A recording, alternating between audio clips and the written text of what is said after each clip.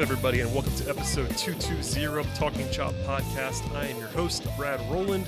It is Tuesday. It's about 8:52 p.m. Eastern Time, and this might be the shortest podcast in the history of this medium, but it is just me stepping in to, break the news. I'm sure that you've already seen it at this point in time, that baseball is apparently going to be played this season and is now official, and at least in the way that it can be at this point in time.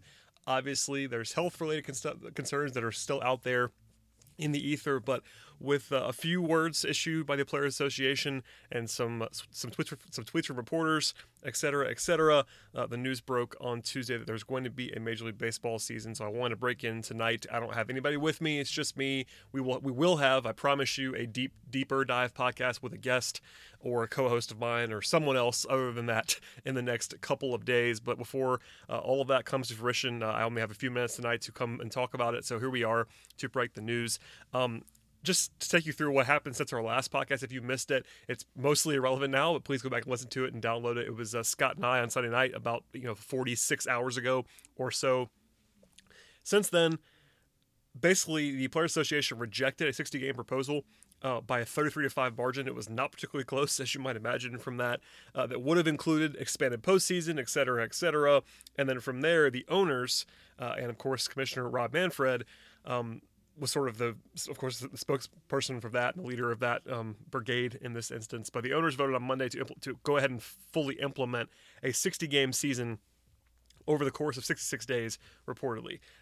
This is just me now talking. It does seem like the entire time the 60-game season, at least according to the reporting that was out there, seems to be designed to try and avoid a grievance, which apparently is going to be avoided at this point in time from the PA, but that's sort of where that number comes from, even though it was sort of, I guess, designed or at least trying to be messaged as sort of a concession by the owners. I don't really see that necessarily, but that's the messaging that's out there. From there, the implementation of the season was sort of set, but the Players Association still had to respond in some way.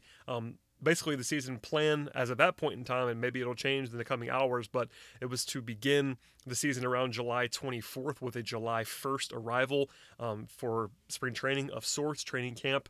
But before anything could possibly happen, Manfred and the owners asked the players to sign off on the health and safety protocol on Tuesday.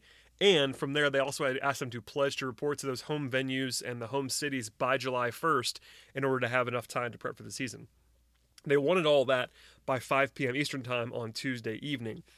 Earlier in the day on Tuesday, just a few hours ago now, there was lots of buzz that was going to get done, but the official sign-off did not happen until actually about 8:30 p.m. Eastern Time. There was one report from Carl Ravitch of ESPN that sort of broke the news unofficially, followed by confirmations from Jeff Passan, etc. And then the Players Association tweeted or released a statement that said the following, quote, "All remaining issues have been resolved and players are reporting to training camps," end quote. So that was it.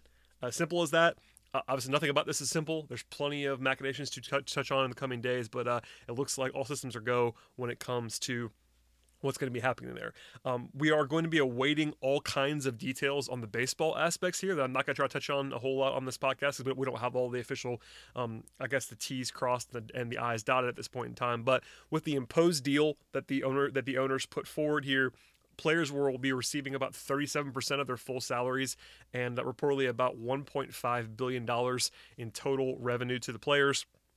Players do not get forgiveness, though, on the $170 million advance that they got in March and no money from the postseason. At least that was reported before this and has not changed as of the time that I'm recording this, about 9 p.m. Eastern Time. Just for the record, it was 88 days between the March agreement, which is what they've been basing all of this stuff on in many ways, including the prorated salaries is the biggest portion of that discussion. That was 88 days ago, at least from that point until Monday when the owners decided to implement it. And along the way, I kind of raised my eyebrows in a bad way toward a national MLB reporter that tweeted that the owners, quote, did the right thing, end quote, and, quote, took the high road, end quote. I hated that on Monday, but alas, that was out there.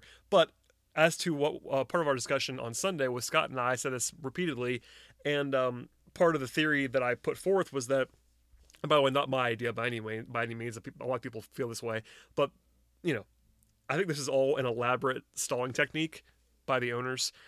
essentially every offer that baseball sent over to the players was for somewhere in the neighborhood of $1.5 billion, which was about what they actually settled on. And albeit they were all different forms, different lengths of time with certain guaranteed salaries, et cetera, et cetera. But ultimately, the deal came in at about $1.5 billion again. And that's the number that they've been trying to get them to agree to this entire time. So for me, this does feel like an elaborate stalling technique by the owners. That's not controversial, I don't think, but alas, we will not talk too much more about that. Of course, when I have a guest on or a co-host on, we might go through some of this stuff again once we get the official word, but that's kind of how I feel about this. I still feel like the players were in the right most of the way here. And again, like I said on Sunday, I think it was not like 100% to 0% in terms of the quote-unquote blame here, but I certainly believe it was more towards the owners than the players, but alas, there we are. The baseball stuff is still flying around at this point in time. There was reports earlier of a 60-man roster that the teams have to, I guess, reportedly submit at some point. Basically, the 40-man plus additions, so that you can start settling in on the taxi squad that'll be in play here. All kinds of details still being ironed out or still not been fully reported anyway. But, it's been 102 days since the Braves closed spring training, 3.5 months or so, and a lot has changed, but baseball is going to be happening, at least according to all the stuff that we know at this point in time, and we will definitely come back with more information on this. The postseason expansion looks to be not happening. I'm on record, and hopefully, if not before this, definitely right now, that expansion of the postseason is not something that I love. There was all kinds of discussion about the universal DH, et cetera, et cetera. There'll be plenty of time for strategizing, but I will say July 1st is, just over a week from now. So if the players are going to have to report by then, and there was even a report, I believe it was from Bob Nightingale earlier today, that if July 1st is the date, maybe they actually want players to get there a little bit early for testing, because as people have been talking about this whole week, as players get closer and players start reporting back to facilities, there was sort of a COVID-19 related shutdown and some deep cleaning. All kinds of things will be in play here, but they're going to have to do mass testing on these players as they report to their facilities to begin training. And I know July 24th is not around the corner, but that's 1 month from tomorrow. So this is not exactly the long runway turnaround that you would expect in some cases here. It's kind of dictated by the calendar, as baseball has to get going here in a hurry, which was part of why this was sort of ramping up right now in the discussions.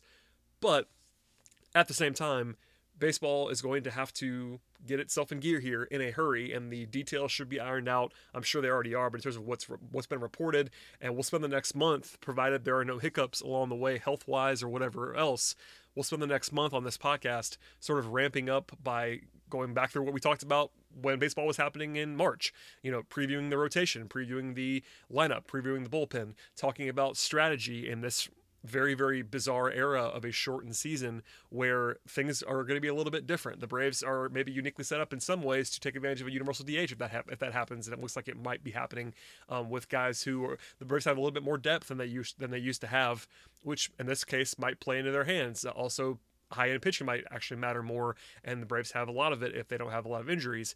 Cole Hamels had an injury late in the spring training. We'll talk about that at some point in time. So lots of different strategy things, lots of different opinion stuff about baseball, but for the most part anyway, we're going to hope now, cross your fingers, that we'll be talking about baseball on this podcast. Obviously, I still, I'll speak for myself only, I still feel a little bit queasy about all this with the pandemic and the health-related stuff. It's going to be touchy. It's going to be interesting to see how the baseball navigates all of the testing and the virus concerns, because they are very real. The virus is still definitely a big factor in all of this stuff, but the first thing that had to happen was the two sides to get together on the money stuff and the health and safety protocol stuff, and apparently that has now happened as of Tuesday evening. So I will leave you with that.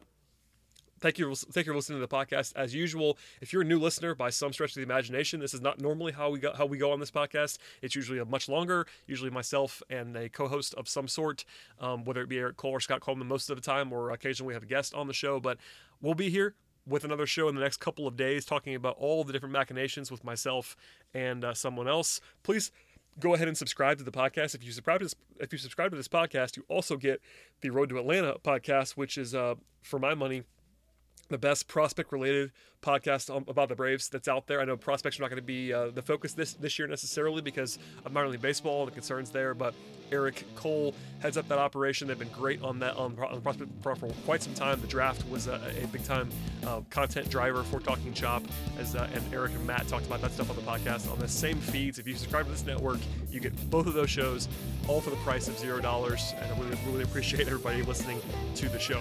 Okay, that'll do it for today. Please stay tuned. We'll have a new podcast in the next day or two. Thanks for listening, and if nothing else, baseball appears to be back, which is very, very exciting. So stay tuned for all of the content to come.